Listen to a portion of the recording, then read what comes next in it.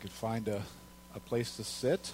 There's lots of places to sit, so that should be an easy thing to accomplish. Before we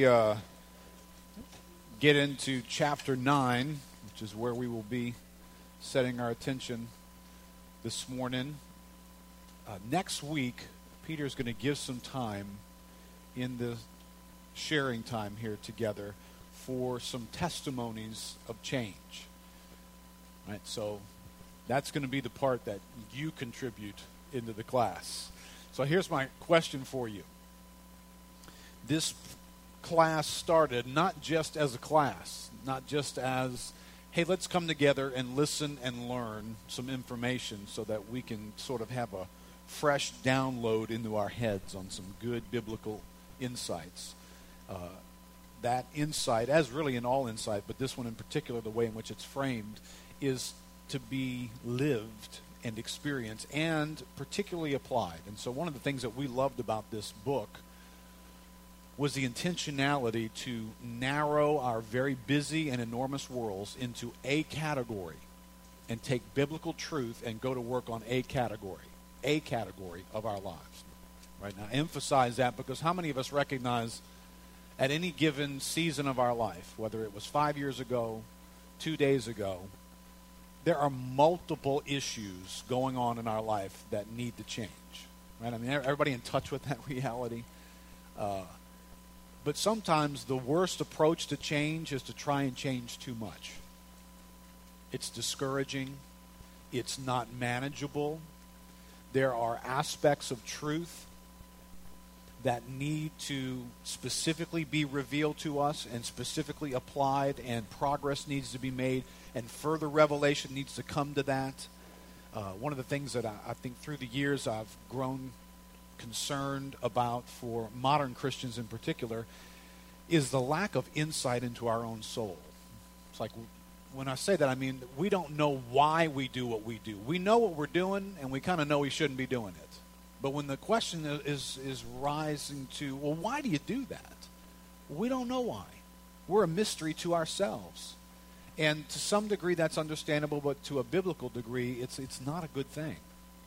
The Bible, remember, it's the Word of God that comes and it judges the thoughts and the intentions of our hearts. It divides the soul and the spirit, the bone and the marrow.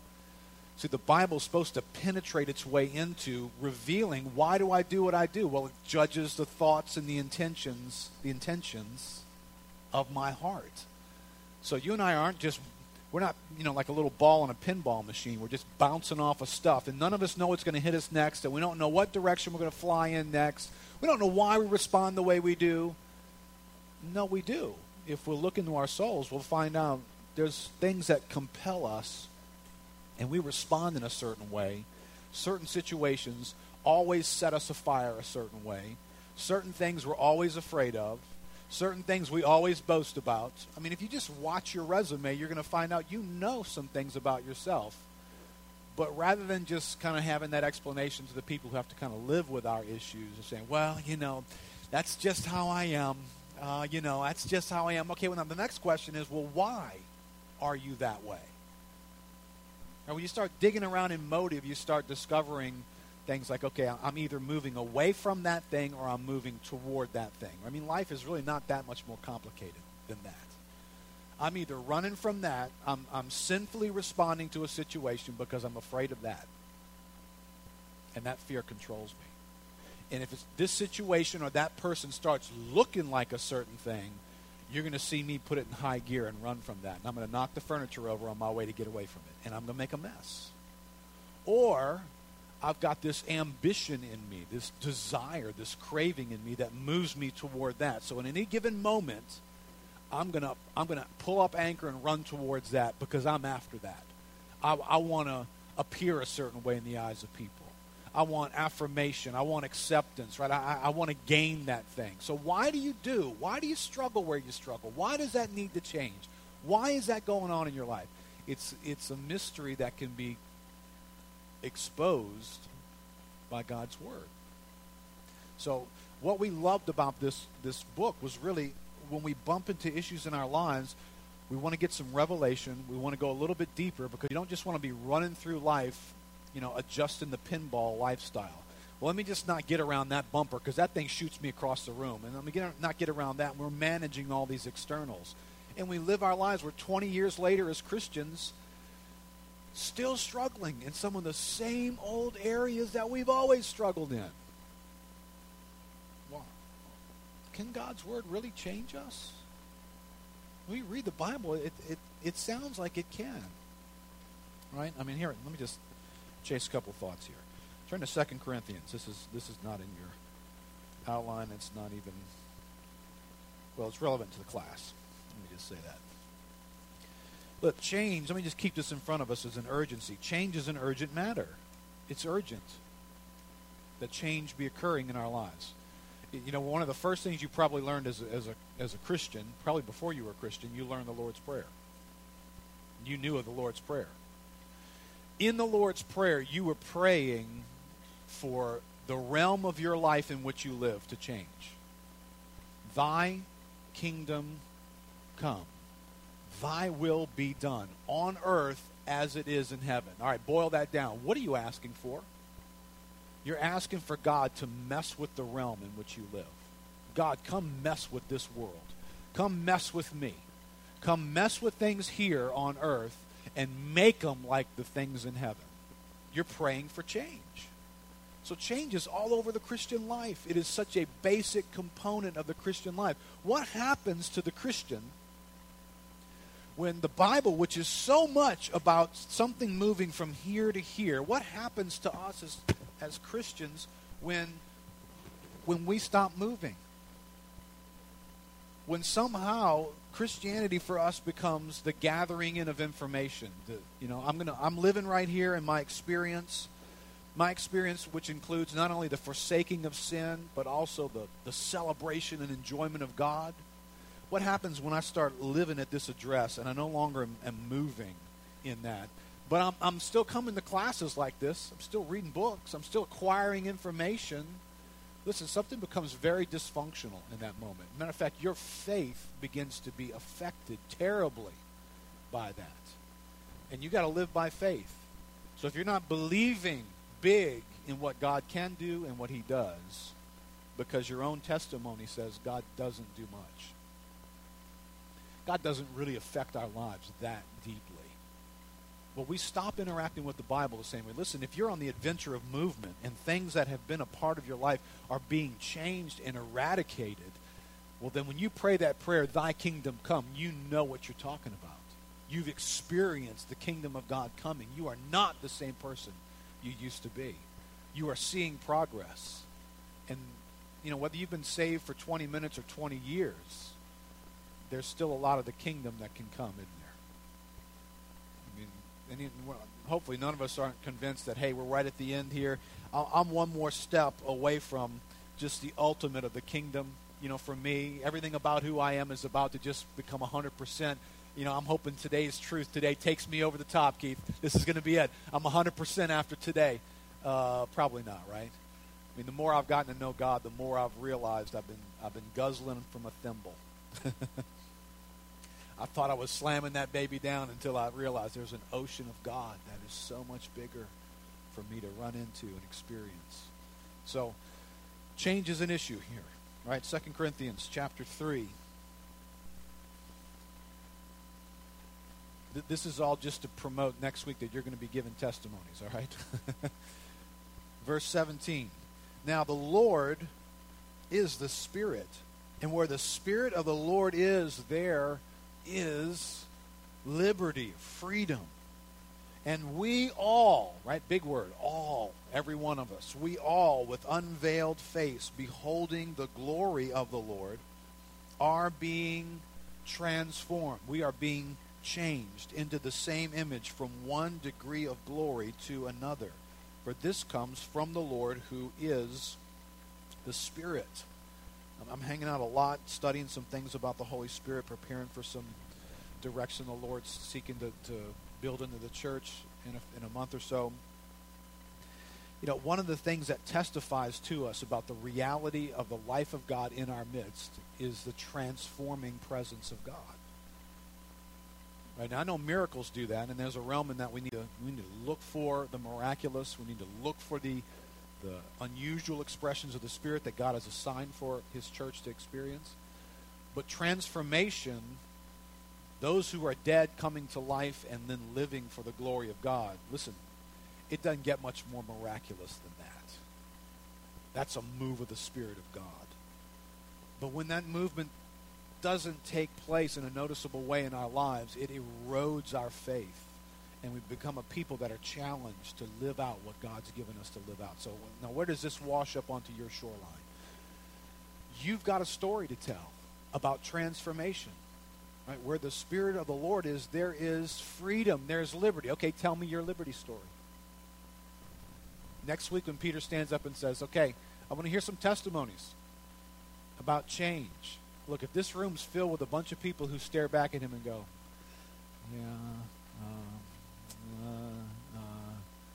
okay, let the silence scare the tar out of you. Because if you don't have a story to tell, you got some really, really difficult days for your faith. This starts sounding like the blah, blah, blah, blah, blah, blah, blah of a bunch of noise in our lives. Does it really, really work? Does this stuff really, really affect us? Well, it should. And it can. All right, so prepare. And they overcame by the word of their testimony, by the blood of the Lamb. There is an expression of help given when next week some of you stand up and say, hey, I'm going to have a few minutes, so it's going to be, like 3-4 minute little presentation for you. Just put together some thought of, man, when I started the book, this is where I was in this area of my life. And I begin to look at these truths and meditate on this and apply this from chapter 3 and 4. And man, the effect has been this and the effect has been this. And to encourage people by your testimony. So that's very, very important. Right? So let's look here at this thought from chapter 9 about change. Community for change. What your testimonies play into this. All right, Tim Chester says, change in the Bible is not a solo project. Change is a community project. Right, now think with me for a second, looking back over your resume, if you will, your resume of change. What areas of your life have you observed significant change in? Right? I mean, right now, let me put you on the spot. Write something down. Think about your Christianity. Think about your engagement with God. What area of your life have you experienced significant change in? Maybe a sinful habit that was dominant in your life that diminished, may even be completely gone. God has just brought that thing to nothing.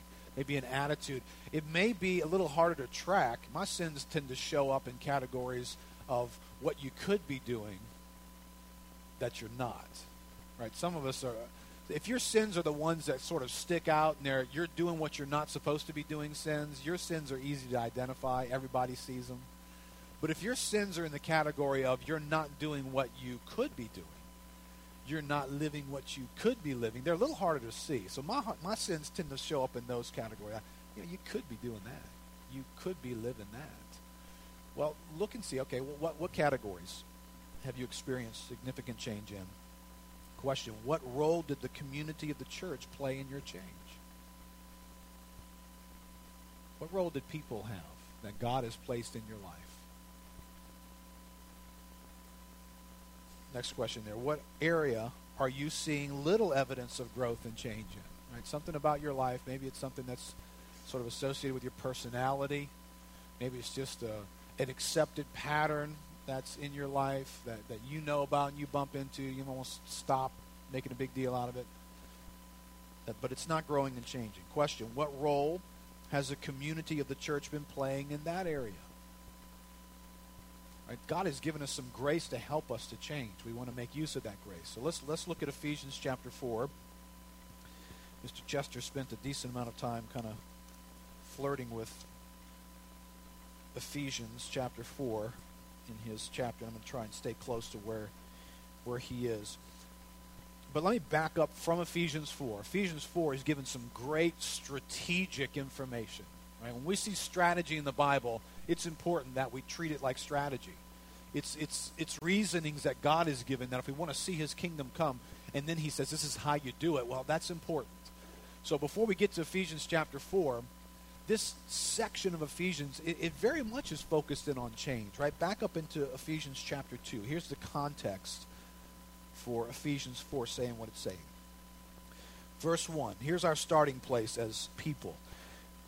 It says, you were dead in the trespasses and sins in which you once walked, following the course of this world, following the prince of the power of the air, the spirit that is now at work in the sons of disobedience, among whom we all once lived in the passions of our flesh, carrying out the desires of the body and the mind, and were by nature children of wrath like the rest of mankind.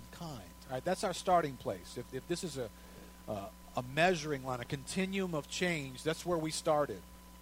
And that's important to recognize because there's a lot of eagerness here. We're not neutral.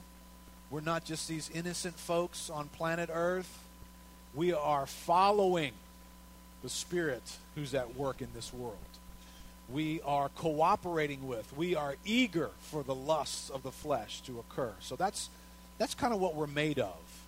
Right? It was interesting when, I've been watching the 9/11 issues being played out in the news and watching this one man. I remember him, he was so hard affected. He was remembering back to the moment when he heard the news of what was taking place.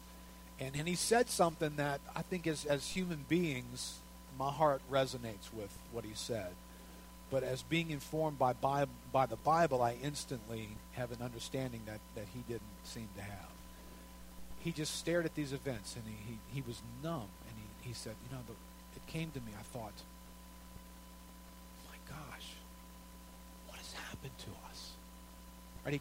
It's like his mind couldn't understand. Why would other human beings inflict that kind of grief and pain into other human beings' life? What has happened to us? All right. Compassionately, I'm there with it. Biblically, it doesn't puzzle me because I am aware of passages like this. And I'm also aware that it's not just having to do with people on the other side of the planet with some different ideologies. I have in me at work the same principles that are at work in them. My value system and the way in which the enemy of this world shapes the world I live in has nudged me, and I've cooperated with, and I have run toward the very same things. They just have a different flavor in my world. So how do people do that? Well, they do it the same way I do it. They do it out of the cravings to achieve and have and run towards values that are being influenced by the God of this world. So there's not a mystery there. That's where you and I start. This is this change project. But something incredible happened in verse 4. But God, being rich in mercy, right? Not us. We made our minds up. We finally got sick of ourselves and we made a change, right? Wrong, right? This is the good news about change. Change, this should be a mantra.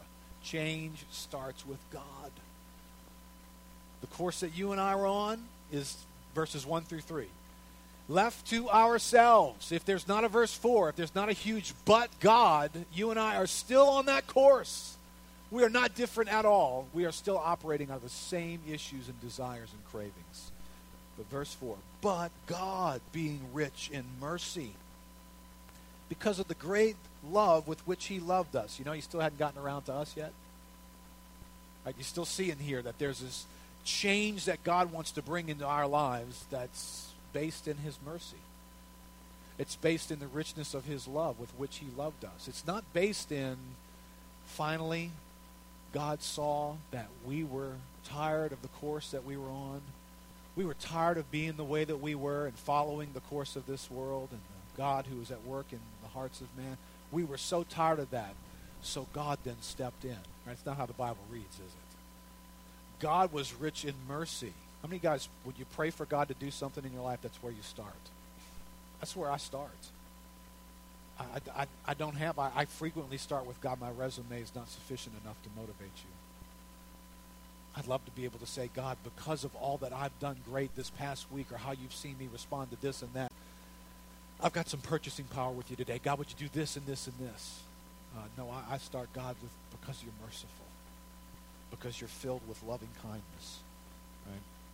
Verse 5, even when we were dead in our trespasses, he made us alive together with Christ. By grace you've been saved, and raised us up with him and seated us with him in the heavenly places in Christ Jesus, so that in the coming ages he might show the immeasurable riches of his grace and kindness toward us in Christ. For by grace you've been saved through faith. And this is not your own doing. It is the gift of God, not a result of works, so that no man can boast. For we are his workmanship, created in Christ Jesus for good works, which God prepared beforehand that we should walk in them. All right, now do you see change in this passage? You once were this. God jumped in with powerful mercy and changed the course of your life, and then he labeled you this way. You are his workmanship created in Christ for good works. You're his workmanship. You're that which God is continuing to be at work with. Well, what's going to be the effect of that? I'm going to be changing. God is at work. The merciful God who jumped into my bad situation, my rebellion toward him, he jumped in with mercy and got my attention and saved me, and then his work is going to continue because I am his workmanship. The God of glory is at work in my life. Am I going to be changing? Well, it just would make sense that I am. And then we move from this statement of here's where you were, God saved you, now he's at work in you, into strategy. Right? And that's where the Apostle Paul begins to explain his role in these people's lives. And he explains who he is in this ministry that God has given to him. Look down in chapter 3. Skip down to verse 7. Paul is preaching this gospel, and he says, of this gospel I was made a minister according to the gift of God's grace, which was given me by the working of his power.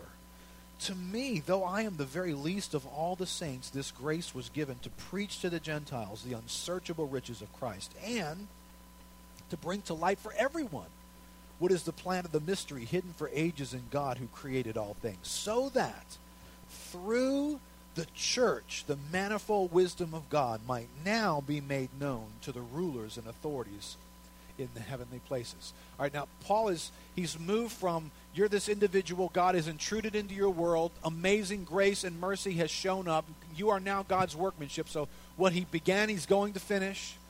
God's at work. He's faithful. You're the object of his kindness. He's going to be at work here. But immediately Paul now moves into the realm of how is it that God is at work? What is God doing at work? How does God touch your life? If God's got tools that he's working on your life to accomplish change, you're his workmanship, what are the tools of God? How is God affecting us? Well, Paul begins to explain his ministry into people's lives. He begins to pray for them in verse 14. Just for this reason, I bow my knee. Immediately, you've just been introduced to two tools, all right? Can you recognize them? What was the first tool? It was Paul himself. Paul himself is a tool in these people's lives because he's opening the gospel to them. God has given Paul a revelation, the mystery of the gospel, that it's for them, the Gentiles. And so here's the first gift of grace. A revelation is coming through a man into people's lives. And then Paul says, and I'm praying for you. I'm praying that you be strengthened in the inner man, that you might know something of this God. All right, well, that's another means of grace. Where did it come from? It came through the prayers of another human being. The grace and the power for change, for us to be the workmanship of God, is coming through the prayers of other people. All right, now move on a little bit further here. Chapter 4, verse 1. The rest of the book is going to be very much about the life that we're living. Right? The rest of Ephesians is very much touching on, hey, when you get out the door here, you can have relationships and activities. Here's how you do it. Verse 1. I, therefore, a prisoner for the Lord, urge you to walk in a manner worthy of the calling to which you have been called. He just explained the calling. This gospel has come to you. It's called you to be God's people. You belong to him. You no longer are following the course of this world. You're God's workmanship. All right, there's your calling. Well, how do you do that? Well, when he urges us to walk in a manner worthy, now watch where he goes next. Look, skip down to verse 4. There's one body and one Spirit, just as you were called to the one hope that belongs to your call. One Lord, one faith, one baptism, one God and Father of all, who is, listen, over all and through all and in all. Look at verse 7. Grace was given to each one of us according to the measure of Christ's gift. All right, now you're about to see strategy here, and I hope it's strategy that we have grown to appreciate in our own walk. The strategy here is this. God wants to be at work in our lives. He wants us to be his workmanship. How does he make contact with us? And the most obvious way, and it would be correct for us to say this, is through the Holy Spirit. The Holy Spirit comes to our lives, regenerates us, and makes us new creatures, and we were indwelt by and empowered by the Spirit of God. And that's all over the Bible. But interestingly, where Paul is putting some emphasis right here in these passages is on the fact that God, who is over all, is also in all, and he is through all. And now he's about to explain, what does that mean, he's in all and through all? Well, God has given grace into the church. In verse 7, he's highlighting that. Grace was given to each one. Grace was given to each one. All right, so that means the grace of God has come into your lives, the God who is over all, the one that I want to have a relationship with, I want to be affected by, I want to change by God affecting me, is not only over all, but he is in all and he is through all.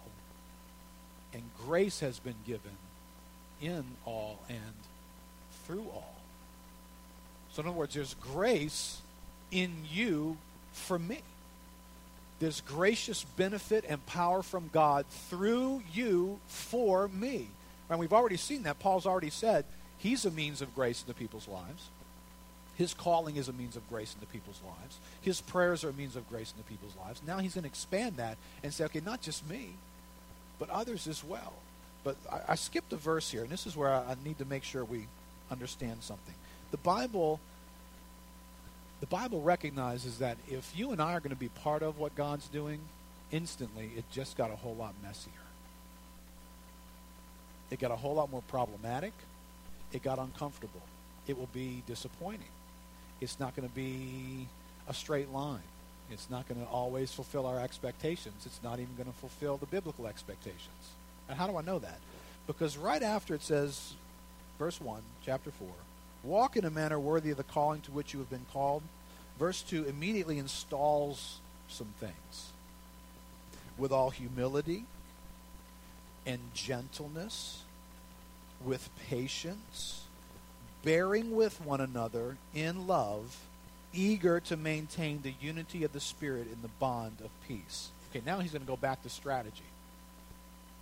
So Paul's all this time, he's wanting to talk strategy here. I want to say, you're God's workmanship. An amazing thing's going to take place in your life. This God who is amazingly over all, he's also in all and through all. That means you guys got to be together in this. You have to walk with people. You have to receive people into your life. Now, if you're going to do that, the only way you're going to do that is if you have humility. You walk humbly towards others, and you receive people humbly into your life. You have gentleness. Because if you don't have gentleness, you're going to alienate people. You're going to run them out of your life. And people won't want to minister to you. Get that patience. People step into your world. They slow things up. They complicate things. They fumble things. They break things. They don't say it the way in which you would prefer them to say it. They come with complications. So you're going to need to be patient with one another. You're going to need to be eager and fight for maintaining unity. Now, I love these verses, but quite honestly, they're only meaningful during peacetime. Have you noticed that? You love these verses right now, too, if you're at peace with everybody in your life. You love unity. I love eagerness. I love maintaining unity. Yes, brother, that sounds so great. Hallelujah. Let's just begin to worship God right now. Put me at odds with somebody. Let somebody stab me in the back. Let somebody gossip about me. Let it go bad. Let's see how much this is your favorite verse that you quote down. Being eager. Well, what's the source of this eagerness? Well, it's recognizing the strategy of God. It's recognizing. Remember, this God who started this incredible work in you, and he intends for you to be his workmanship and to be receiving from him this lavishing of kindness throughout the rest of eternity. He has put grace in other people for you. He's deposited a realm of powerful, effective grace in your life that you're only going to get through other people. So if you become intolerant, impatient, unkind, not gentle, unwilling to fight for unity, you are going to cut off grace from your own life. And you're going to cut it off from others. And that's where this verse goes. Verse 5 through 8 there. Right? One Lord, one faith, one baptism, one God and Father of all. If you stopped right there, you could have a good recipe for this me and God Christianity thing. It's me and God. There's some people today who will not be in church anywhere because their, quote, revelation about being a Christian is them and God. They borrow some great verses about the Holy Spirit and his ministry in their life, and it's them and God, them and God. They're going to get something from God. They don't need the church. They don't need people. And then they'll usually cite that, hey, I was involved in a church and I had this experience and that experience, and the leaders were weird and they did this and said that and they shouldn't have said that and they handled that wrong, and then people did this, blah, blah, and they got a big, huge revelation as to, apparently that's just a bad thing. It's just me and God, me and God. Really? That's not how this verse sounds. The God who is over all is also in all and through all, and grace is given to each one of us according to the measure of Christ's gift. Immediately he therefore says, therefore, when he ascended on high, he led a host of captives and he gave gifts to men. Actually, the Bible would be more clearly saying he gave these gifts of men into the church.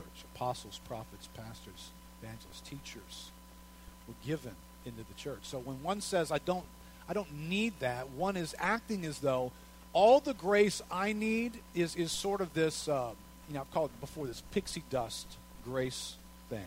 Of course, a better illustration today is, how many of you guys know what the cloud is? Really, that's it?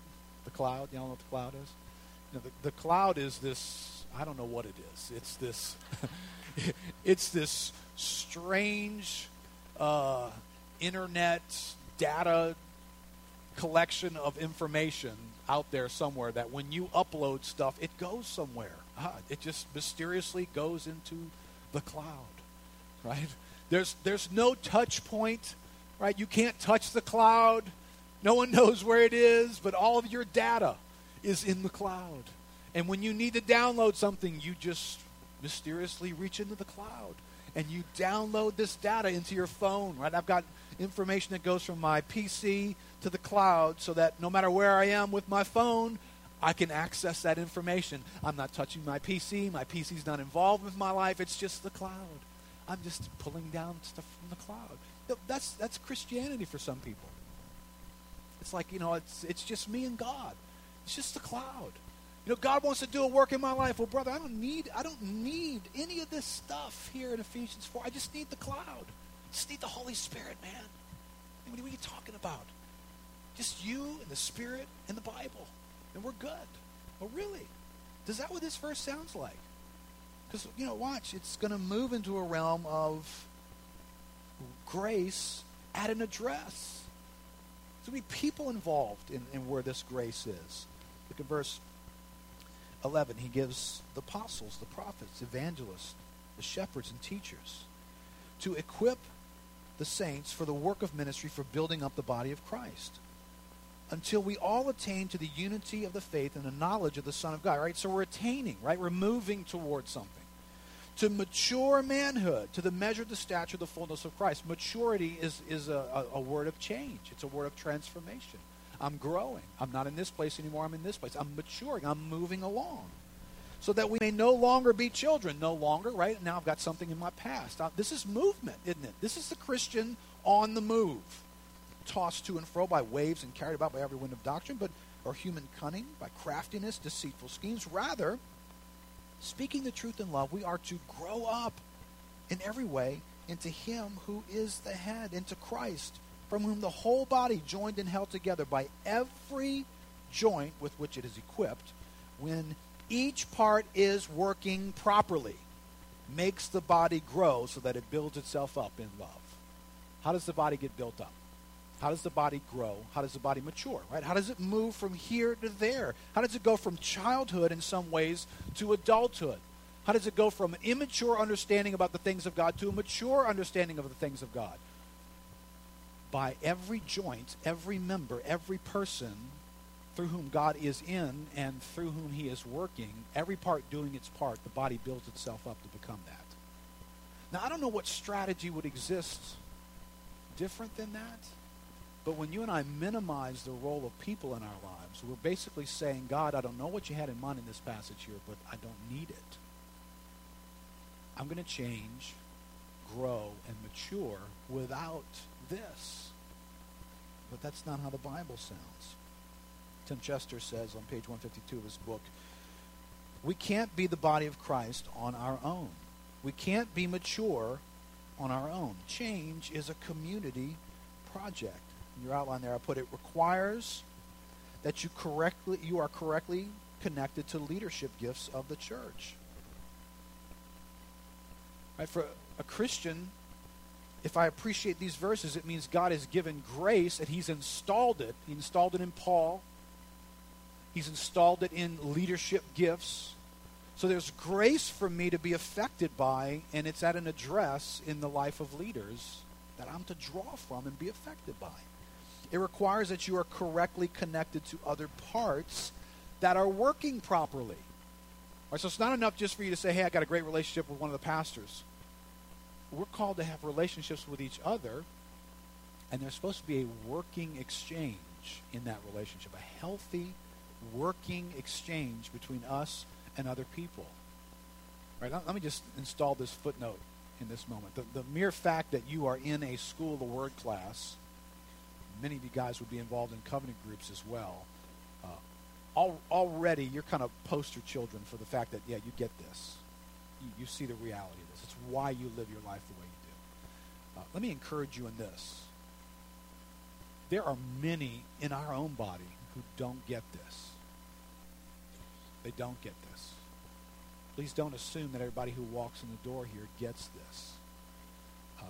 It's healthy, it's appropriate that you be involved in encouraging them to get this.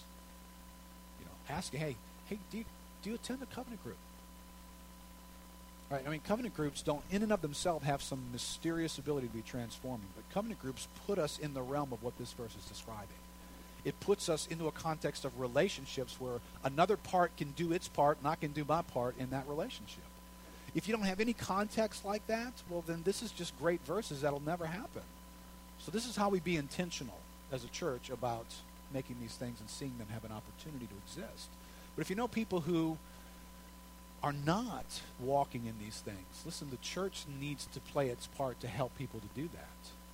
So think right now, who do I know just not involved in these realms? Encourage them.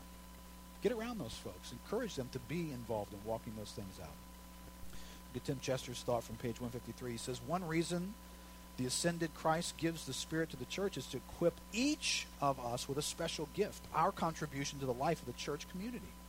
Everyone's contribution matters. We all have a part to play in building a home for God. This means that everyone else needs you, and you need everyone else. You need to help others change, and you need to let others help you change.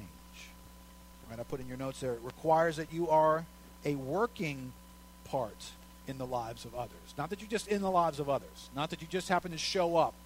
You are in the same room that they're in. You eat at the same time that they do. I think there's a little bit more that God had in mind. Right? I think I wrote this out in your outline. A great reason we don't experience change, personally, is because we are often too self-focused and not playing a significant enough role in serving others in their need. Right? The years and years of being involved in the church has taught me this.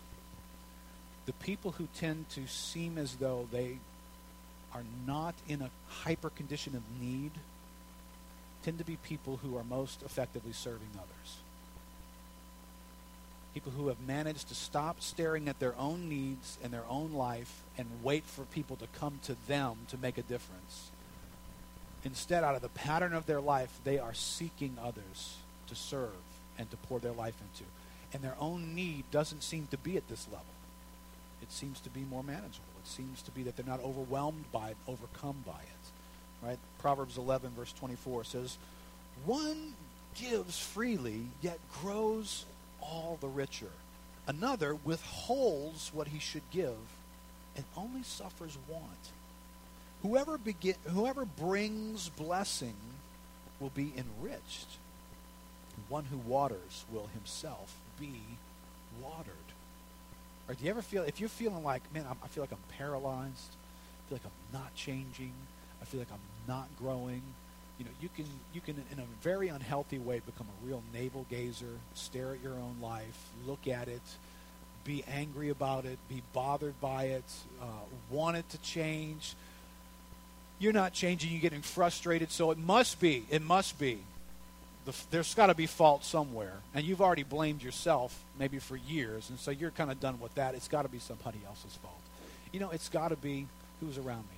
It's got to be the people that are around me. So it's probably your husband or your wife, for sure, without a doubt.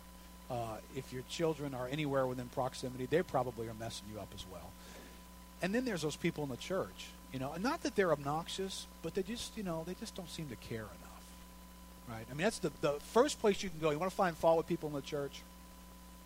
It probably won't be. Now, there's a rare few. It probably won't be because they're offensive and over the top and have run over you and smashed you.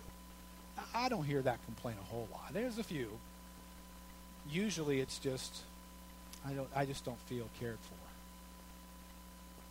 for. Right? So somehow my frustration is going to get taken out on the fact that other people aren't to me. So it sounds as though I'm suffering want. I'm the one wanting to be watered, right? Well, the Bible says you got to learn to do exactly the opposite of what your nature is telling you to do. Right? I'm feeling parched. I'm feeling needy. And I'm going to sit here, and the body of Christ better come water me. People better pay attention to what's going on in my life. They better call. They better get involved with me. And the Bible is counterintuitive. It turns around and says, he who waters will himself be watered. Get outside of your own need. Step into somebody else's world. Pay attention to the fact that somebody else has a need. But wait. Well, who will manage my need if I'm trying to help them manage theirs? It's a mysteriously awesome thing. You leave that need alone and let God take care of it. And you get involved in laying your life down for somebody else. Right? That's how God operates. And his kingdom flourishes in that sort of a setting. All right, always remember, all this stuff we're describing, change through community, takes place in a dysfunctional setting. The people that are involved, right? The people that tell me, you might have heard this, the problem with the church is blah, blah, blah. And then those same people use that as sort of an excuse to back away from the church. All right, here's my editorial comment to people who say the problem with the church. The problem with the people who say the problem with the church is, and they back away, is that they've not read the Bible. I mean, read it and understand it, because the Bible's not naive. The Bible doesn't step in and say, hey, all y'all get together in fellowship, and you're not going to have any problems. Can you please show me that verse? I don't find that verse in the Bible. As a matter of fact, when the Bible warms us up to fellowship like it does here in Ephesians chapter 4, it starts with verse 2 by saying, all right, don't go any further just yet. Before you butcher each other, you're going to need humility, you're going to need gentleness, you're going to need to fight for unity. Right? When you get towards the end of this chapter, right, turn to the end of the chapter. How's this chapter conclude? Verse 30, do not grieve the Holy Spirit of God. Well, okay, we know that's possible now. He wouldn't tell us don't do it if we couldn't do it. By whom you were sealed for the day of redemption. Let all bitterness and wrath and anger and clamor and slander be put away from you along with all malice. Be kind to one another, tender-hearted, forgiving one another as God in Christ forgave you. And did you get the reality the Bible's not stupid? Like, the Bible told us, y'all get together and love each other. You're the body of Christ. Y'all, come on now. Y'all love each other. Come on now. Like it was just this naive, senile grandfather book. The Bible knows. And when you get together, when you stop being humble and tender-hearted, you're going to slander each other. There's going to be bitterness. There's going to be wrath and anger and clamor in the same setting that I just told you. All this stuff is to come into your life through. The God who is over all and in all is somehow going to have to take a seat to anger and slander and clamor at moments. And you're going to be on the receiving end of that. And if this is going to work, you're going to have to be careful to be kind to one another and tenderhearted and forgiving one another. Right? And then, I love this thought. Chester's thoughts are so great here. Page 155, he says, these behaviors, ones that are listed right there, all have two things in common. First, they all involve other people. Second, they're all symptoms of thwarted and threatened sinful desires, right? When do I become angry? When do I become bitter? It's when my desires, the cravings and desires, right? Why do I do what I do? The deeper question about change gets thwarted by something you did. You stepped in and you stole the light from me. You stepped in and you screwed my world up. And I was so sure that the course of my life was going to put me right there, and you got in the way of it. You. Right? You only get really angry over stuff that threatens your kingdom. Right? I'd love to say that we're all filled with righteous anger, but it's just a seldom event. I get angry when you mess with my world. And the fact that I hoped that was going to be something to me, and somehow now you are in the way of that. Right? This is where spouses have such issues because they're so closely yoked together. Often we can't spot sinful desires. But when they're threatened or thwarted by other people, we respond with bitterness, rage, anger, brawling, slander, and malice. One of the great things about living as part of a community is that in community, people walk all over your idols. People press your buttons. And that gives us opportunities to spot our idolatrous desires. God is using the different people, the contrasting personalities in your church to change your heart. Right? All right, so not only does God know the church is filled with dysfunctional people, apparently he wants it that way. He knew that that's exactly the setting that we needed to bring about some of the change that would only get affected. And this is not to say, please hear me because I'm going to sound like a hypocrite in about a month. This is not to say that the Holy Spirit doesn't change you. This is not to say that the Holy Spirit doesn't change you without any human contact. He does. But not exclusively. So there's a realm of change in our life that comes through people that God has assigned to be in our lives. All right, let me see if I can just race through a couple of little thoughts here, miscellaneous thoughts. Miscellaneous thoughts on embracing a community for change. Thought number one. It matters how we speak. Right? A community of change has as its basis communing, right? It has in it that word communication. Right? Somehow that word communion in the Bible, it means to have in common. So it's this exchange so that what is in me gets shared with you, and what's in you gets shared with me, and we have something in common. We share a life together. Well, how do we do that? Well, it involves communication. Right? The touch point for much of what we do in our lives with each other is a communication-based touch point. I say things to you, and you say things to me. That lets me know where you are. It lets me know what's happening in your life. It lets me know how you feel. It lets me know, like Paul said, I'm praying for you. When somebody tells you that, the only reason that you would know it is that they communicate it to you. So how we speak is a form of communication. Therefore, how we speak matters. In Ephesians chapter 4 and chapter 5, there's a lot said about how we speak to one another. Some of it's not all nice. Some of it's telling us how to control what we say to one another, what not to say to each other. And so how we speak in the community of God that's going to change us is important. Let me just rob a couple of thoughts here from Mr. Chester in case you didn't read your chapter. It says we grow to maturity by speaking the truth in love. We need to be intentional with our words. We need to be communities in which we encourage, challenge, console, rebuke, counsel, exhort, and comfort one another with the truth. Speaking the truth in love is central to change. Paul says to the church, therefore, each of you must put off falsehood and speak truthfully to his neighbor. Paul isn't just saying, this is so helpful. Don't tell fibs. Right? Put off falsehood. Don't lie. Don't tell fibs. We're to put off falsehood. We're to stop perpetrating lies that lead to sinful desires. And that's what we often do. People bring their deceitful desires to us, and we stroke them. They say, my boss made me mad today. And instead of asking whether their anger reflects thwarted or threatened sinful desires, we say, he sounds terrible. I've done the same. People bring their moans to us, and we join them.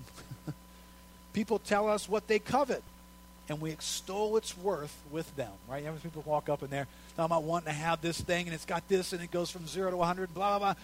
Really? Oh, man, that is so cool. Oh, and we're as hyped over it as they are. Right? Well, I mean, listen, don't blast. Don't do the wrong thing with these verses. But sometimes there are issues going on inside of us that don't need to be met with somebody fanning it. It's like, yeah, oh, your boss is a jerk too. Oh, yeah, never had my boss. Let me tell you about my boss. And it's like, oh, what is that saying? You are justified to hate that man with everything in you. Because I hate mine. And here's why. And so we just sin becomes very common to us. We don't kind of bump into something that makes us go, ooh, am I thinking this through right? Is that how I'm supposed to feel about some of this? Listen to this thought. Part of our problem is that we don't rebuke one another day by day. So when we do, it creates or exacerbates a sense of crisis. Rebuke becomes confrontation. That may be needed in some situations, but often it can be avoided if rebuke has become a normal part of the way we disciple one another. Right? Rebuke. Now, I don't mean rebuke. You don't stand up on a seat, point down at people, and have a King James sounding authoritative presentation. But it might be an adjustment. Right? That's a nice word we use today. Kind of adjusting. Kind of being able to notice that, hey, kind of notice when you said that. I'm kind of hearing this. Listen, I'm not in your situation. I don't know all the details of what's going on. But it just sounds like there's a little bit of this in what you were saying. See, because we don't go there with one another, things get worse, things get worse, things get worse, and then we end up having to blow something up to help it change. We've got to confront it, probably even bring people with us. And by now, of course, there's probably been gossip and slander that this person sort of hears about a little bit, right? Because we haven't created a culture where we can sort of adjust each other in a way that's acceptable and appreciated. Right? Look at the last paragraph there. What should you do if others confess their sin to you? Right? Which by the way, let me just, don't show your hands. When was the last time somebody came up to you and confessed their sin to you? I just want you to think for a moment. When was the last time somebody came up and either confessed that they had sinned against you and wanted to ask for your forgiveness, or there's somebody that you are in a relationship with that's walking with you and they became convicted by God, and they came to you and they said, listen, I just need to confess something to you that's been going on in my life. I would want you to know about it. I want you to pray for me. I want you to ask me how I'm doing. This is what happened for the last few weeks in my life. Boom, boom, boom, boom, boom. I mean, just think for a moment. Are these things common in the church? Or somehow we misplace some important elements of community? He says, speak the truth in love. Don't tell them their sin is understandable or insignificant. That offers no comfort because it's a lie. But we can speak words of comfort because we can speak words of grace. Right, so that person probably needs to get an appropriate view of that sin in light of the gospel. And then they need to appropriate truth for change. Two quick thoughts here. Private sins and public effects. Helpful thought from Mr. Chester. Sin is always a community concern. My sin impedes the growth of the community as a whole. It stops us from growing together as a body of Christ. It has an impact on all of us. Even our private, secret sins affect the community. My sin stops me from playing the role God intends for me in the way God intends. And this means that the church doesn't grow and reflect its head as God intends. Listen, don't anybody in here today be thinking, there's things going on in my life. They're work-related. They're not even at home, and they're definitely not at church. And so, yeah, I know that there's sin. I know that that's not the way to do that. But, you know, it's way over here. I mean, here's the kingdom of God over here. It's, you know, it's church, covenant group. That's way over here. That's not how it works. And don't think for a second that that issue is only affecting you. Throughout the Bible, the community God has given us together means that when I go off in private and allow sin to come operate in my life unchecked, it is affecting you. I may not understand how it finds its way into its effect on you, but the Bible clearly says it is affecting you. One last encouragement. Getting serious about serious issues in our lives. Chester said, the Christian community is the best context for change because it's the context God has given. Right? That's enough said right there. That's important. He says this, the church is a better place for change than a therapy group, a counselor's office, or a retreat center. All right, now, let me just undercut one last thing here with that thought. This has been my experience, and I'm talking with people. Some of us view human sinfulness, issues in our lives, issues in people's lives, as though there's amateur sins and professional sins. Right? We don't have mortal and venial, and you come from a Catholic background, you got those categories. But in the land of Protestantism, when we go to deal with sins, there's professional sins that require a professional to deal with them. And then there's amateur sins that you can just let any rank idiot in the body of Christ loose on. You could even tell somebody in the body of Christ about that. It's an amateur sin. Anybody could give you some advice on that. But, there's those sins that need a professional. I have people come tell us as pastors, a person that they're close to has an issue in their life. They're struggling in an area of their life. They need to deal with this. They need to get counseling. Well, so why are you telling me this? Because they want me to refer them to a professional. Now, listen, I'm not trying to say that there aren't issues in our lives that aren't complicated, that don't need to be dealt with in an intentional, careful, wise manner. There are situations like that. But when you go to fix that person, if you're required to use something besides the Word of God and the Spirit of God, I don't know what on earth you're doing. Well, you don't understand. I had this issue in my life when I was a child, and I've had this pattern in my life for 40 years now. Listen, I can imagine how controlling and how destructive and how powerful that thing has become in your life. But when you go to inject something in it, to put it to death, to give you freedom from it. Remember where we started? Where the Spirit of the Lord is, there is liberty. We all with unveiled face are beholding, looking into a glass, looking at the glory of God, are being transformed from one degree of glory to another. Do we not believe that? For every person that you can tell me about who's got one of those stories that horrible season, horrible treatment, horrible background, lifestyle of sin, I can point you to people who had a horrible season, horrible experience, a lifestyle of sin that got blasted by God and is no more. So let's not develop an idea that somehow God created this thing, and he said there's a means of grace in the body of Christ. It involves a strategy that does have in it leaders who might interact with you differently, truth revealed by the Apostle Paul in the Bible, the Spirit of God, people with God involved in our lives, common people walking with us. I mean, and listen, a lot of times these patterns are continuing not because I need some rocket science revelation that can only come from a guy with a bunch of letters behind his name. It's continuing in my life because I won't confess my sins one to another. Right? I don't have any people in my life that I trust or that I'm willing to be embarrassed about my sins in front of, that I'm willing to go to them and tell them, this is what's going on with me. I know you're disappointed. I know you're surprised. But I have been living a lie and doing this for the last 4 years of my life. Hey, if you won't do that, and the Bible says do that, what makes you think going to a professional is going to fix you? I mean, let's do what the Bible says, and then tell me it doesn't work, okay? Let's at least do what it says, though. So here we have in this chapter an emphasis on people being used by God to help us change and help us grow.